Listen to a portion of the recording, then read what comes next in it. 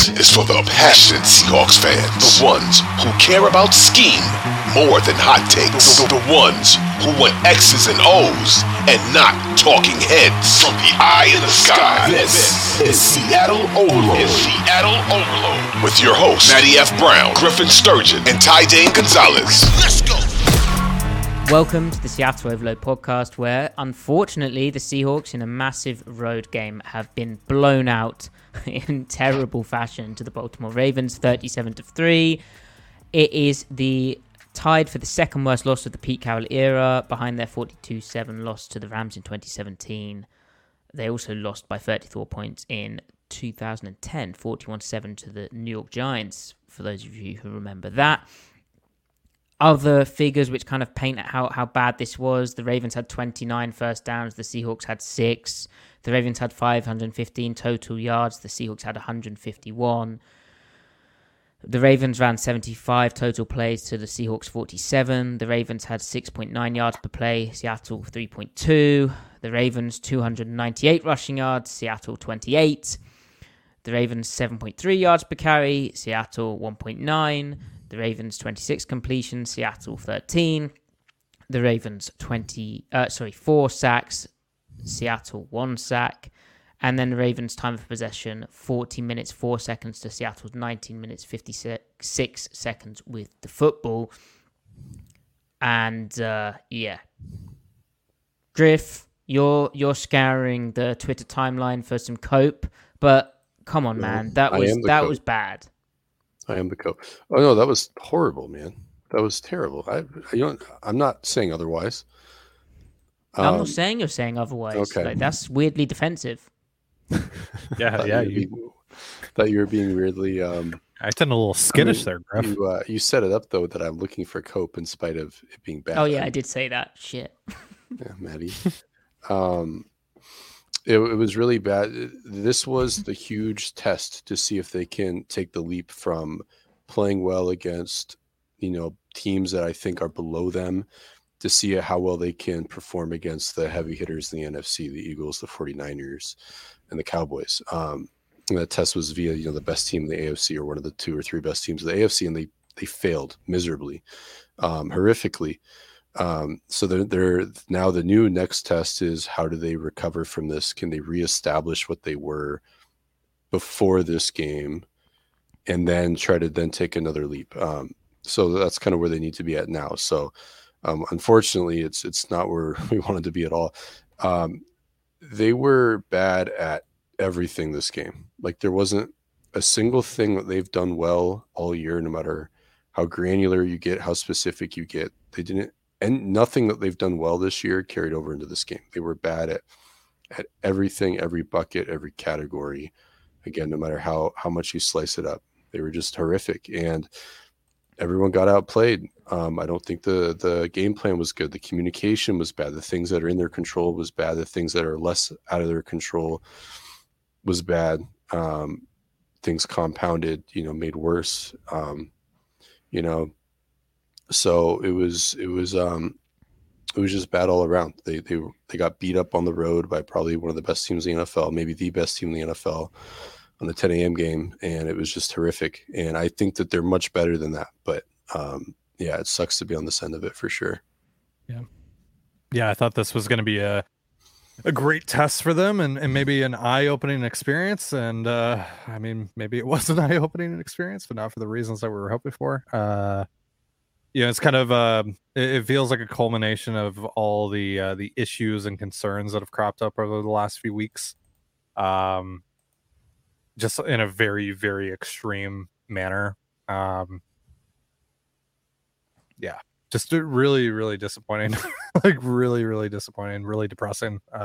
There's nothing good to take away from this. This is terrible.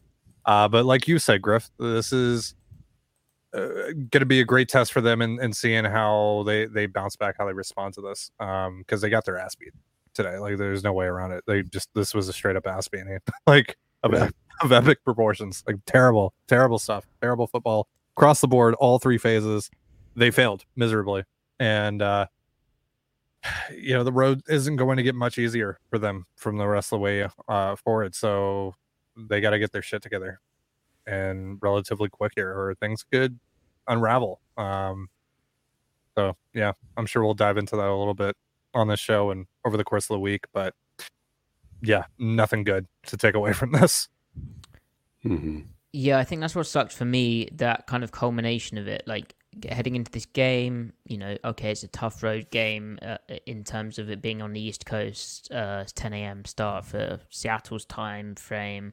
But they're used to that, and they've performed well in those early kickoffs before. And it looked like an opportunity to go up against a 6-2 AFC team. You, at the time of 5-2, you were contending for best team in the NFC, and the Cowboys almost beat the Eagles today, so you could have been really pushing up for that seed, potentially could have, would have, should have, but instead It is that culmination of a lot of issues coming to the forefront where the offense, they have issues which have been present in previous games, and they continue throughout the game. And against a good opponent, we said I think last week how they wouldn't be able to get away with stuff for this long against a good opponent.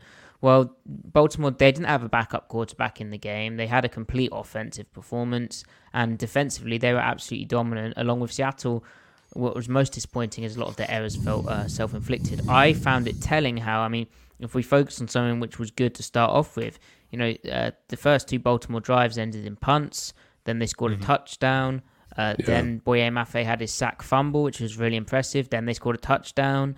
Then there was another Baltimore fumble, which Seattle recovered at the end of half. And really, the defense was playing okay football in that first half. It was up and down. They were a very talented opponent. There was some self-inflicted things where it looked like, a guy who was meant to play the quarterback just didn't play the quarterback. There was also some really good Baltimore play design. I felt the defense was okay in that first half, and I tweeted, I don't think we should overreact, because then in that third quarter in particular, it was field goal. They were kind of holding their own despite some really skewed time of possession and all that stuff. But what was disappointing, and what Pete Carroll went to in his opening statement of his press conference, as he does after the games, is the way that they, after that turnover where Trey Brown forced the fumble from Odell Beckham Jr., really kind of crazy kind of play, it was 14-3 at the time, and they could have made it 14-6, 14-10. Instead, they just absolutely crapped their pants. And Baltimore goes up.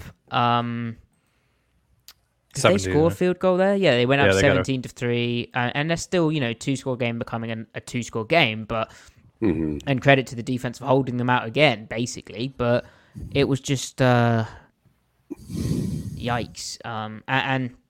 So I guess that transitions us to the offense, where Geno Smith, there's a lot of conversation around him, and you can look at his success rate, his EPA, his completion percentage over expectation, and also the tape, which we've looked at in previous weeks, to show that he's actually played fairly good football. Whether you look at metrics or different tape over the past few weeks, but there have been errors creeping in, and particularly the past 2 weeks, or maybe 3, there's been inaccuracy, missing throws, and this one here, the interception to Tyler Lockett in the kind of honey hole of palms, wasn't it? It looked like to me. So, yeah. But basically, cover 2, he throws that inside. And it might have been a late rotation, the cover 2, actually. That might explain it. I just don't understand why he throws that inside and sort of a weird trajectory for Lockett. Bad pick and kind of a off the mark deal where we've seen that creep in. Last week he missed Metcalf on a slant. He threw a pick to JSN against Cincinnati where he was overly confident in his coverage read, but also the ball placement was really kind of off on that. And I don't know, Griff, where are you at of Geno? Because my take is that a lot of this is him really trying to get the ball out fast because he's conscious that the offensive line is struggling, or he's conscious that it's third down, he wants to get the ball out, and he knows what the coverage is, and he's confident in his coverage read. And often while his coverage read is correct and he's got the right kind of on paper beta, the mistakes seem to be happening where he's kind of, well, there's two things. I think he's pressing a bit and forcing the ball into stuff where it's not there post-snap, even if the coverage is what he thought and they've got the on-paper beta for it. But then, two, that inaccuracy I spoke about where I mean, I guess if you're rushing a process, then the ball can be more inaccurate as well. Yeah. I'm more worried about the general accuracy regression that's going on. More so, really, just the last 2 games. That one Mills concept in the end zone, he ended up underthrowing DK. I mean, he had it. He had the touchdown. He read it right. He got the ball out on time, and he just threw a bad ball. Last week against the Browns, like, their structure was good. I thought the play calling was good enough that if Geno was just sharper in those middle drives in the middle quarters of the game, they score more points. Trying to isolate Geno, I mean, I don't think that his process was poor this game, with the exception of the wonky interception. I am concerned about the accuracy, but trying to isolate the quarterback play, I don't even know, like, as the saying goes, once we get a look at the tape, but I don't know even what the utility is in it, because I didn't really see there being any room to execute anything. I don't think the receivers were getting open. I think the O-line played surprisingly poorly. I know that obviously they had 4 out of 5 starters in, but like Damian Lewis and Charles Cross were losing, and it was frequently, and that's really frustrating, because the Ravens, they don't get a lot of pressure with their front 4. What they do is they convert a lot of the pressure they do get into sacks. So the offensive line had an opportunity to show that they can play decent football against a defensive line that is less talented than the Cleveland Browns, less talented than the Bengals even, in terms of just their front 4, and show that they can actually survive a little bit, and they absolutely crumpled. And so, I mean, there was just, and I think that there might be a little bit of a lag effect there for Geno. This is coming up now on the 8th game of poor protection, really, this year, with some games with, a little bit better than not, but a lot of scheme helping it out. And then the final 6-7 games of last year. And I'm afraid that it's going to beget certain habits in Geno and his process, and more so, like, like the antsy stuff, like the stuff that you can't really point your finger at exactly. But I'm afraid that because we know that he can kind of play frustrated at times when he gets in a rep. Sometimes it makes him better, like it focuses him in.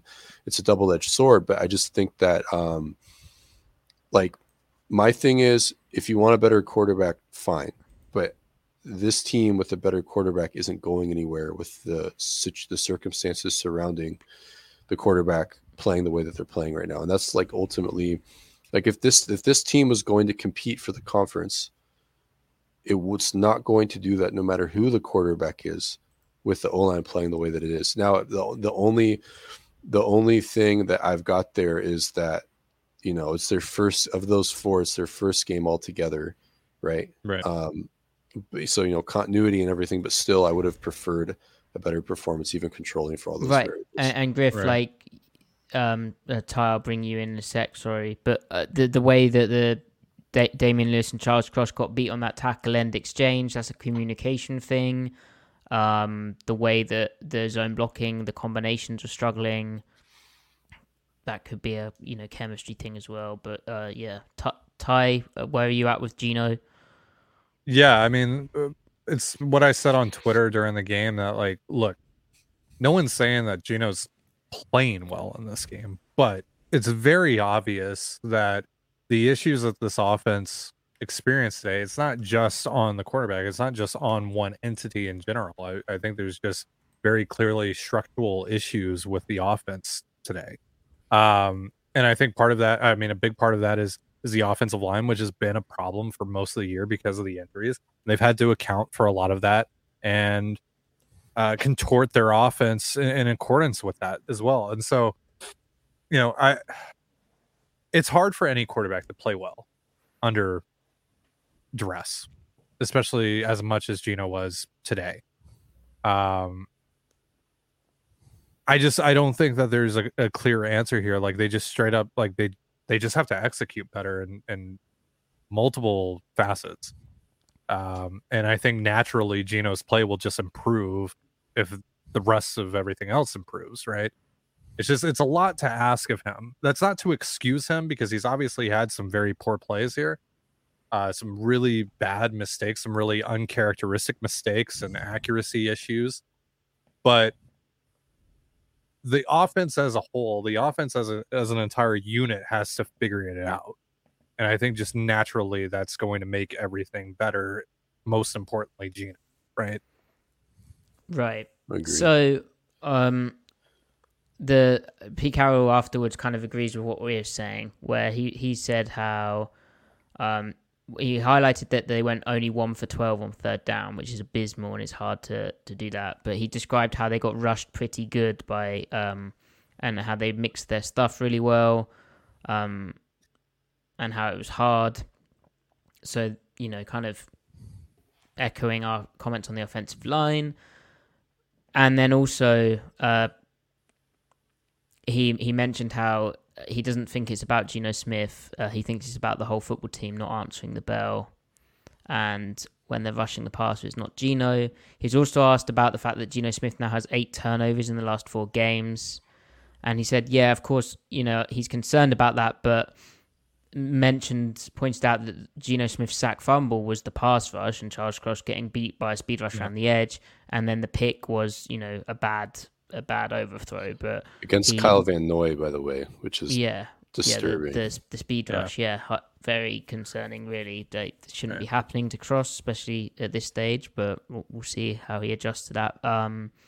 But Carroll also mentioned how even with Geno turning the ball over 8 times in the last 4 games, until this game at least, to the last 3 games, it took Seattle to first place. That kind of play style, whatever the heck we'd been doing.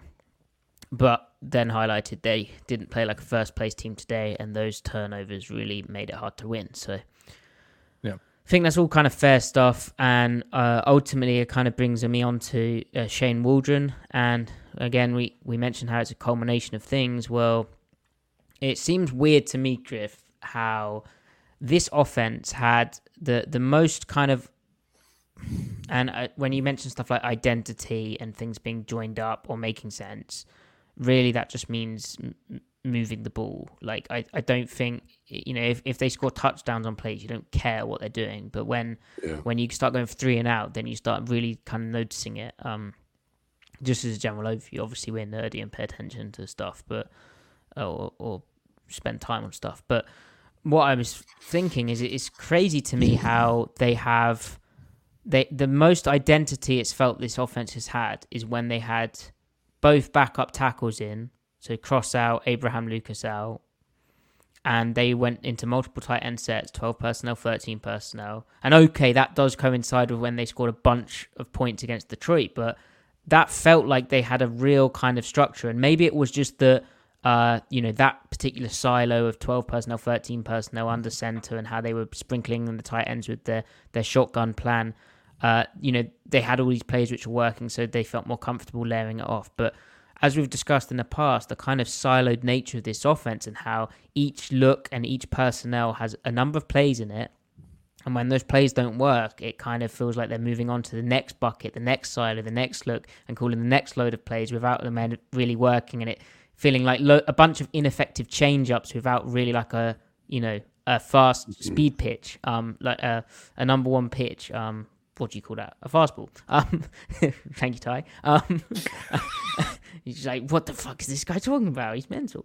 I was too busy charting 2nd and 8+ runs today for the Seahawks. Oh, brother. Yeah. Griff. There were 3 of them, by the way. Nice. Griff, are you with me on that kind of? Where are you at with Waldron? Because the identity thing, it's always going to be bad when the offense isn't doing well. But like, well, my thing, like I said last week, is when you have silos of offense, like you've put it well. Like the upshot of that is you have formational diversity, you have personnel diversity and multiplicity, and all those buzzwords sound great. And then when it doesn't work, everything feels choppy because as you move out of one silo to the other, the plays within each silo don't really connect to the other one. They don't sequence together. Right. Only the plays within each silo sequence into the next one. So like plays from silo X set up future plays in silo X, but they don't set up the next play, which might be in silo Y, for example. It feels really gimmicky, right? Maybe. I think it's good to have a bunch of tight ends and have a good 12 personnel package. I think it's good to have 3 really good receivers and theoretically be good in 11, or you should be good in 11. And you got to use it. Blending it together is maybe where you kind of relieve that idea that it feels gimmicky. Maybe they need to try to sequence some of it together. But I mean, like in theory, they could access their entire offense out of 12. In theory, they can access the whole offense out of 11. I really think like today the issue is just, I mean, maybe Waldron could have done more to give the receivers space a little bit, kind of scheme them into space a little bit, get things rolling. But I really think the execution like made it such that it just didn't matter. Now that can be circular, right? Like if you can get going in one area that can help the execution helps the play calling, et cetera, right?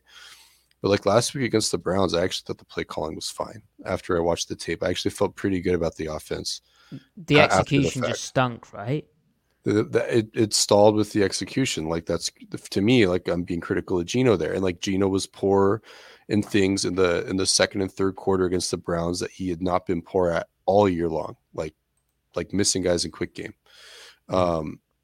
Along with the penalties and receivers not running the correct route and and stuff like that. And to that point, now there is like the decision to throw the ball on the interception.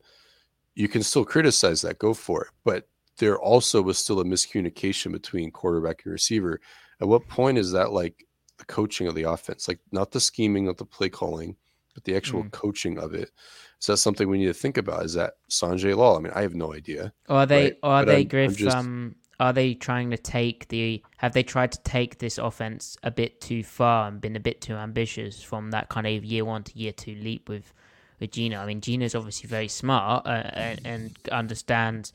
You can just see it from his play style. Understands defensive structures and everything. But in terms of the amount of receiver mix-ups that are taking place right now, it's kind of wild. And I mean, it's easy to overreact to something a massive game like this. But there might be something there.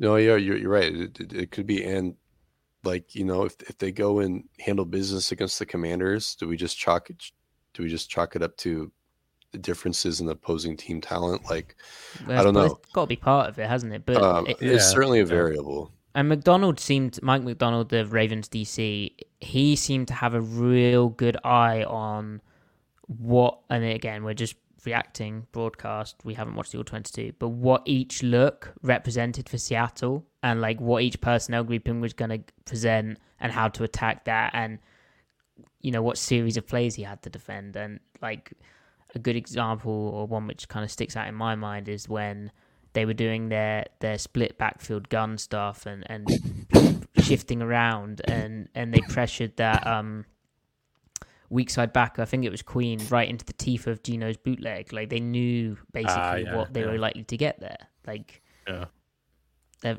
highly predictable. Yeah. And on the point of execution, Ty, you were saying before we got on air about that JSN bobbled drop on third down. There was something cursed about that. Yeah, no, that was like a bad omen, right? Like when that happened, yeah. I was just like, oh no. But then, they were able to, they got 3 and out on the Ravens' first drive, right? Or the Ravens got like a first down, and then they were able to get off the field. Well, then that second third down was good too. And I thought they're actually kind of off to a competent start. Yeah, Geno made a really nice throw to Lockett down the sideline. Like I was like, okay. And then Jason Peters came in and false started. That's right. Yeah, we did. That also, like, the interception wasn't the only time that Geno and Lockett miscommunicated. I think it was on that second drive of the game when I think it was maybe the second down right before they punted, and I think Geno wanted him to bend that route down a little bit more, and Geno just had to kind of plant the ball on the ground, and like you can see him talking to Lockett. So like clearly they weren't on the same page today. No. So yeah, I don't know. Yeah. Like they were all kinds of out of sorts. And this is to do with the O-line execution, but I think also it felt there was a concerted effort, at least to start the game, of first down, under center, wide zone or mid-zone, weak mid-zone runs. And they got nothing. Like There's 1-2 yards there. On the day, Seattle had 15 rush attempts for 1.9 yards per carry. I think there's probably a Geno scramble or two in there, but they just couldn't run the ball. And as much as like Walker's dancing and stuff, especially when watching live, you're like, why is he doing that? I really think there wasn't much more there, and I think the tape, as it has done in previous games, watching Walker will back that up, where they got absolutely worked up front. Like the Ravens did disgusting things to Seattle's O-line, run game, pass rush, blitzing, and some of that's play calling as well. Like McDonald having a much better game than Waldron did. Yeah, but some of that's execution. Go ahead, Cliff.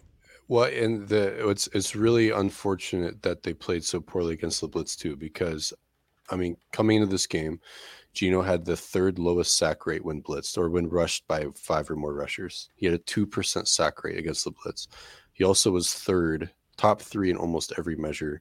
Adjusted net yards per attempt, like EPA, points earned per play, success rate. Like, he's been elite against the blitz this year. And for them to have no answer against their blitz, well, I mean, again, they kind of started off that way, and then everything just fell apart. And I don't know. I mean, I really want to watch the tape just because I want to see like where the breakdowns were happening against structure. But then a lot of it is like maybe we'll find examples of them being sound assignment wise and then just losing anyway, and it being undercut by poor execution.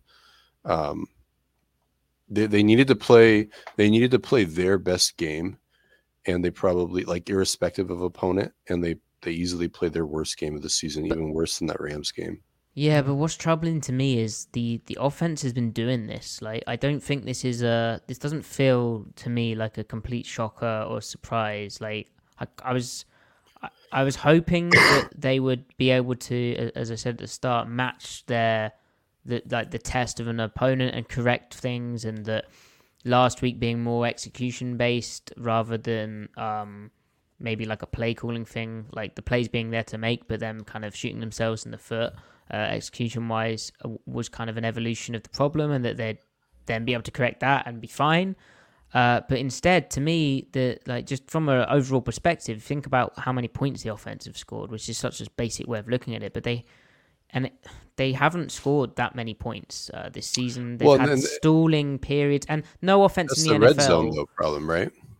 Right, a red zone problem and a third down problem, and that was what they came into the season really wanting to correct and fix. And you can point to the banged up offensive line as well. Oh, as I drop something, kind of sums up the day. I guess also it's disappointing because, this was the game where Damian Lewis, Evan Brown, Phil Haynes, and Charles Cross are in there. The 4 of the 5 projected starts heading into the year are playing up front, and they just doesn't. You couldn't tell. Like they didn't do, like I said in the beginning, they didn't do anything well this game that they have done well this year. Even in the last 3 games that have felt frustrating, they didn't move the ball on early downs. They didn't move the ball outside of the red zone. I mean, they didn't run the ball and under center well against the Ravens, who do not have a good under center run defense, and the Seahawks do have a good under center run offense. They didn't do that well either. So, like, just there was 0 category that the Seahawks did well in this game that they've been doing well in. Yeah. I mean, they all just laid an egg, like all of them. Every single player, quarterback, coaching staff, receivers. Yeah. I mean, Tyler Lockett came to play early on, but I think he was getting blanketed. Dave Wyman said in his post game, because he's up in the skybox, he can see everything. He was talking about, he's like, they're losing downfield. They're and Romo did show 1 or 2 plays where with one of those wide angles or just end zone angles where they were clamped. Yeah, like absolutely clamped. Yeah. It was one of those days where it feels like the Ravens have like 14 dudes on the field. For sure. And that's, again, credit to McDonald. That's what he does. I just thought they would have been able to compete a little bit, for lack of a better term, against it. I honestly thought their structure was kind of built for what the Ravens do. And obviously that was wrong. Hell. Yeah. So ratio. ultimately, it's Pete Carroll standing by his quarterback is obvious, but it would be crazy to turn on him, given the body of work that we've seen. Well, and again, these are more structural issues. This is not just the Right. quarterback is playing bad. Like Right. Drew Lock is going to do the same exact thing, and maybe even worse. Yeah. In this. Well, he's taking more sacks beyond a doubt. Yeah. Yeah. But what I would say is if the third down thing doesn't improve by the end of the season, say, or they're inconsistent in the red zone again. I mean, they barely reached the red zone. How many first downs did they have in this game? 6, 0. right? 6. Oh no, Something like that. Wait, 6. wait. Yeah, 6. They got in the red zone once on the Right. DK 50-yarder, and then That's right. I think that was it. That's right. I think that's it. Yeah. Anyway, if this doesn't correct itself, ultimately it will fall on the quarterback, and next year I don't know if we'll see Gino as the starter, but that is very early to. It's just a fact, but there's nothing to say that it can't improve. It's just how that's when it'll be decided. Right. That's kind of where I'm going with that. It's not going to happen in the season. Like, Gino's nowhere near playing bad enough for that to be the case right now. I mean, people don't want to. I mean, he's playing like a top 12 quarterback still, and I know that's to some people an unconscionable statement, but he has Overall, he's prevented so much more negative plays than I think people realize. Yeah. And a lot of the stuff that is preventing them from being better is honestly just kind of a combination of things out of his control and randomness and variance. With the mistakes that have right, started to creep. So he compounds it. He compounds it, but he's not ground zero for it. And in 2 weeks' time, as far as how it translates, as like how we connect this to long-term narratives and stuff. I wonder how will it feel in 2 weeks' time if they're 7-3. I think they are 7-3 in 2 weeks. Yeah. So the context there being that the next two games are the Commanders, and then at the 49ers. I thought it was Rams next. I thought it was Rams after that. It is. Yeah. Sorry. Yeah. Yeah. And, at the Rams, then at home to the 49ers, right? And it might, and Stafford might not be playing in that game. We'll have to see. So. Yeah. I Okay, hope he so does, honestly, but that is because you want your salty run back. I'm not afraid to take a stand. Okay, enough. Everybody. We don't want to get copyright strike. Are there any positives? Yeah, it's very. I mean, you kind of got you got an Eminem, like a Washington Eminem about you, Griff. You could rival Macklemore. No. Afraid not. Okay. I'm your biggest fan, Griff. Is that why I feel so cool? Are there right any now? positives about the offense? Other than no one got hurt. That's a W. I thought it was cool how Jackson Smith and Jigba caught a downfield target on like a slot fade. Yeah, that was cool. Did you turn off before that, or No, that was cool. It did happen, right? Well, okay. Here's one positive. I like that Gino's process didn't implode. Like, he was trying, even as it was like, he never stopped trying to be the same quarterback he's always been. Yep. He Tried to give DK a chance on that fourth down. Late in the game on the third down, he goes out the pocket and he doesn't force a drip like an abysmal pick. He just it protects the football. He didn't completely melt down. I think that's a good point. He tried to give the pocket what was there. He tried to take what the pocket gave him. Played quarterback. I'm not saying he played well in spite of it all. I'm just saying like the under the hood look at his operating was still there. Like, there's still the heartbeat to what he's trying to do. And I think that is the thinnest of silver linings to take away. Probably felt good for Jackson to make that catch too. Yeah. Outside of that, they all tried really hard. Yeah, did you Good see job. afterwards Jamal Adams was asked what went well, and he was like, well, we woke up this morning. So we're still alive. We're still alive. Man. And that transitions us towards the defense, where they played some fairly solid Hell of a football in the transition. first half, but they completely just I mean, they got time of possession to death. You know, they were holding them to field goals, and then it just melted down. Yeah. And I think part of that is being tired, but I mean, Pete Carroll wasn't he wasn't laying it on nicely. He said that they forgot to tackle in the second half and they couldn't get people on the ground, and that's what he's going to be looking at the most. And what he's concerned about is why it happened like that, because and also there were some weird things with like the run fits, where Jaron Reed after the game is saying about how guys need to hold their gap even if they're on the backside or the front side, being disciplined, and how they can play much better than that. Yeah. So there's I mean, maybe there's some things of guys over pressing. Maybe they were trying to get the football out on some of those missed tackles, but it wasn't great from the defense, and it's just a kind of a crappy way to end it. I mean, I agree that the 298 first half, yards rushing, basically 300 without the kneel downs. You know. Yeah. I agree that the first half they had some life to them. But so I mean, it's frustrating that like, all right, I mean, Tariq Woolen, Devin Witherspoon, Trey Brown.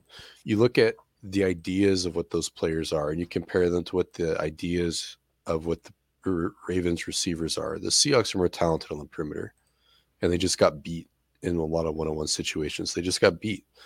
You know, that's frustrating. That's not something that I expect to continue. I mean, they played that game like they did like week 1. They played that game like they did week 2 on third downs and week 3 on third downs, you know. After finally kind of getting it together, like that Bengals game, the exception of a couple of Jamar catches in the first half, they blanketed a very talented receiving core.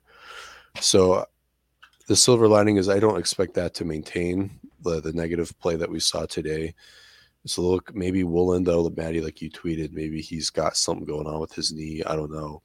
Yeah. I just think need to get their mind right. Just on that point, I'm sure his knee's like, you know, he's obviously medically cleared to go play a massively violent sport, but like I've never had an operation like that, and hopefully I don't have to, but you never know. But just movement wise, that especially at this level that these dudes are playing at, I think it will just take some getting used to. Along with that, he missed all the off-season reps. Pete Carroll said like after the season that like he's really excited about the kind of technique stuff they can sharpen up, refine with him, paraphrasing there. But like, you know, year 1 to year 2, year 1, he was so successful. I mean, he did take to what they were coaching very quickly, but predominantly he lent on his amazing athletic ability, along with, you know, a nose for getting the football and good drive and stuff like that. But in that second year, you felt if he could really sharpen stuff up, especially when receivers have extra tape on him, you know, they kind of know his weaknesses, strengths. They can really study his game. He'd be all right. But I think this is just put him behind the in a lot of facets, really, and along with the fact that he just needs to get used to moving around again with that knee. So, yeah. Sorry for interrupting you. Did you have a head of steam there, Griff? And now I've stopped it. No. I mean what? Nothing. Okay. I think the other silver lining though is that it's cool that Boye Mafe continues to be really good. Yeah. Yep. That's a big positive, isn't it? I mean, that was an amazing sack, and yeah. I think you guys. I think you guys can tell that we're not enthused.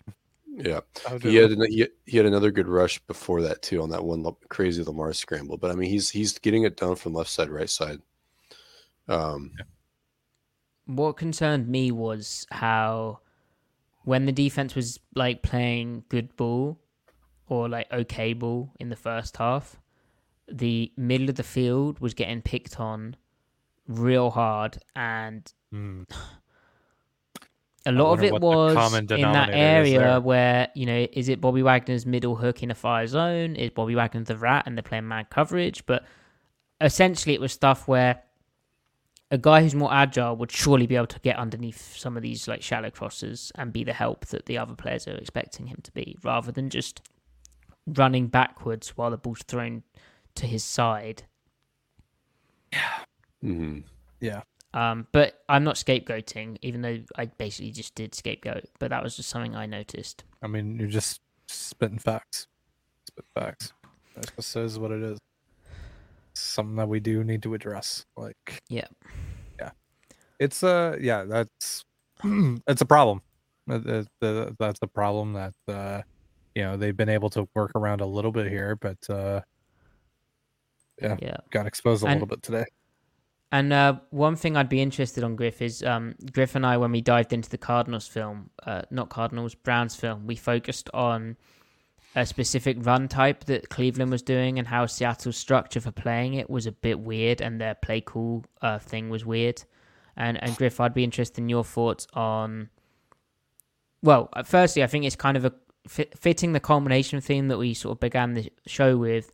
To me, the warning signs were there versus the Browns, the Cardinals, that when a team, particularly in shotgun, but also could be pistol, but they gap run well with the threat of a quarterback keeping the football, it can cause a few more problems for this structure, even if Seattle executes really well. Like, ultimately, you're going to have your schematic weaknesses. But then, two, Griff, did we see a single snap of nickel bear? No. And I think it goes back to what you said about not wanting one of the edges to have a run pass conflict, or rather a run fit and pass drop conflict. Just because, the running back to the flat and then Lamar, that can just add too much.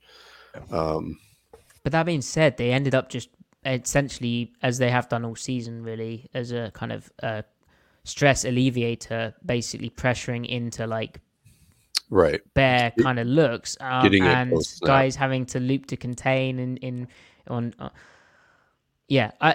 why we've raised this chat and listener is because it feels like, while it's really impressive that they've spent basically, it's probably up there with, I need to update my numbers, but it's probably like 90% of their snaps in this nickel 4 down over front look. And it's really impressive how they've been able to stop the run in that up until this game. I think there's just a lack of diversity where I think teams, obviously, they watch each other's tape and how teams get successful on runs. And while Seattle, they kind of maintain diversity or add diversity by stunting in that front, moving in that front and pressuring, having just a different look, and running that different look, and I think would probably have helped. It's basically defense about moving the weak point and moving your stress and adding a different type of strength. And nickel bear, so 5 guys down at line of scrimmage to start off with, and then what you can do off that would have been a different dynamic. And we did wonder if they'd do it with our preview with Derek Clarkson, because that's what Pete Carroll used to do against mobile quarterbacks, bear fronts, and it might have been a way of changing the picture. I mean, I guess the second half got out of hand for probably non-schematic reasons, just execution, I guess. But and part of it might be that he doesn't want. I mean, because then you have to be repping the drops for the outside linebackers, and I don't think you want to do that without Nwosu. Mafe, he wouldn't mind. Taylor theoretically shouldn't mind, but I just don't think he wanted to put that on them. And also he doesn't want to not have a pass rush. It's hard to get a 4-man rush out of that. He wants to keep the pressure on the quarterback because that helps them in the pass game. It's finally coming to fruition this year. So we've definitely seen it, and that's what he said when I was asking Pete Carroll after the Munich game against Tampa Bay, where they only played that nickel look, basically didn't have the personnel, didn't have Brian Monet active to play bear kind of looks.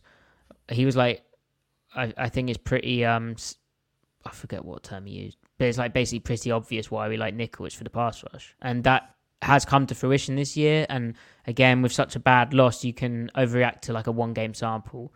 Overall, it's been a success. I just think the past 3 weeks, teams have got a bit better at how they run on it. That being said, there's not many guys with Lamar Jackson. There's not many guys with legs like PJ Walker.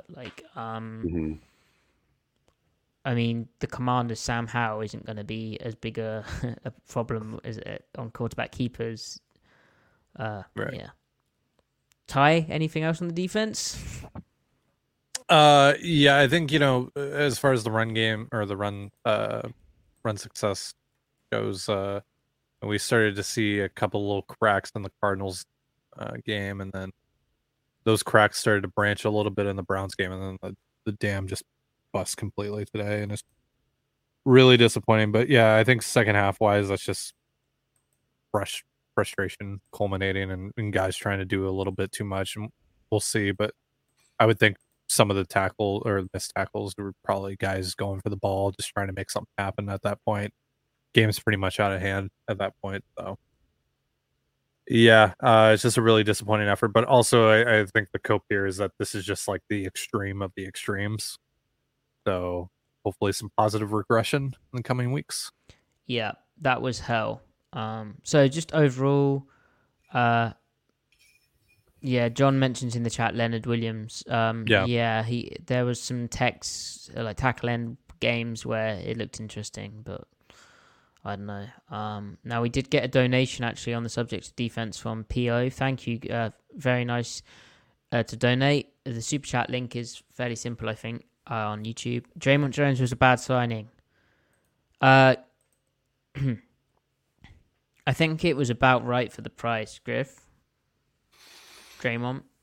I think the issue is that he was overpaid, and I think they knew he was overpaid, and that's kind of reflected in the structure that they were outside for year one and year two. Yeah, that's. But important. he was the best interior defensive lineman available after Hargrave. And they were also interested in Zach Allen, weren't they?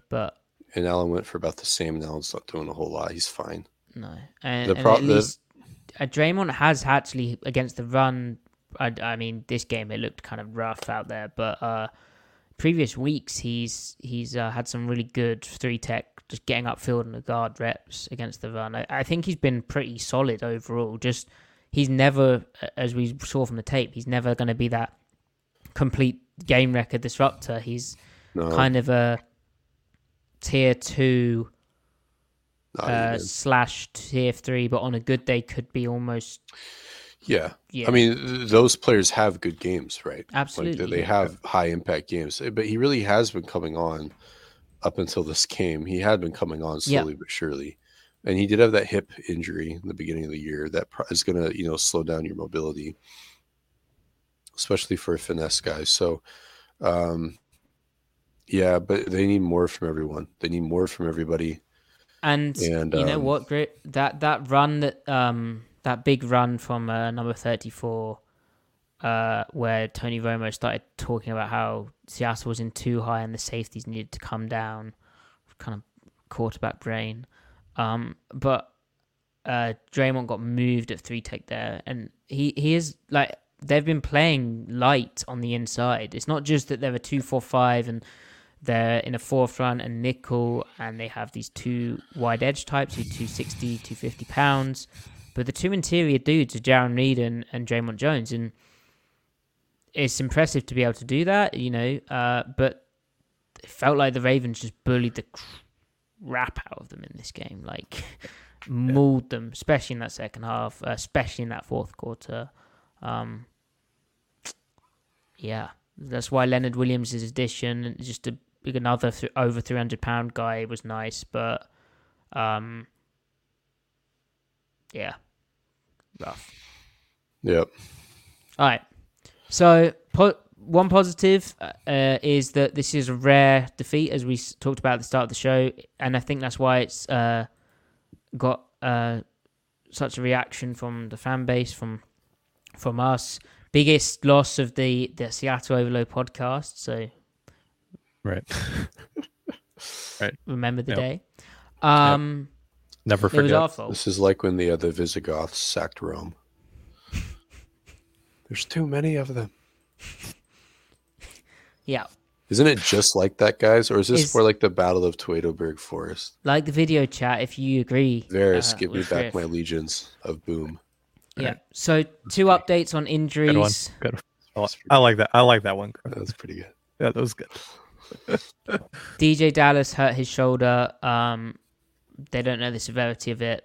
Pete Carroll said afterwards. And then he also updated us on Derek Hall, who I think hurt a shoulder he'd already hurt. And if Hall is banged up, that's pretty severe for Seattle because it leaves them 3 deep outside linebacker edge rush.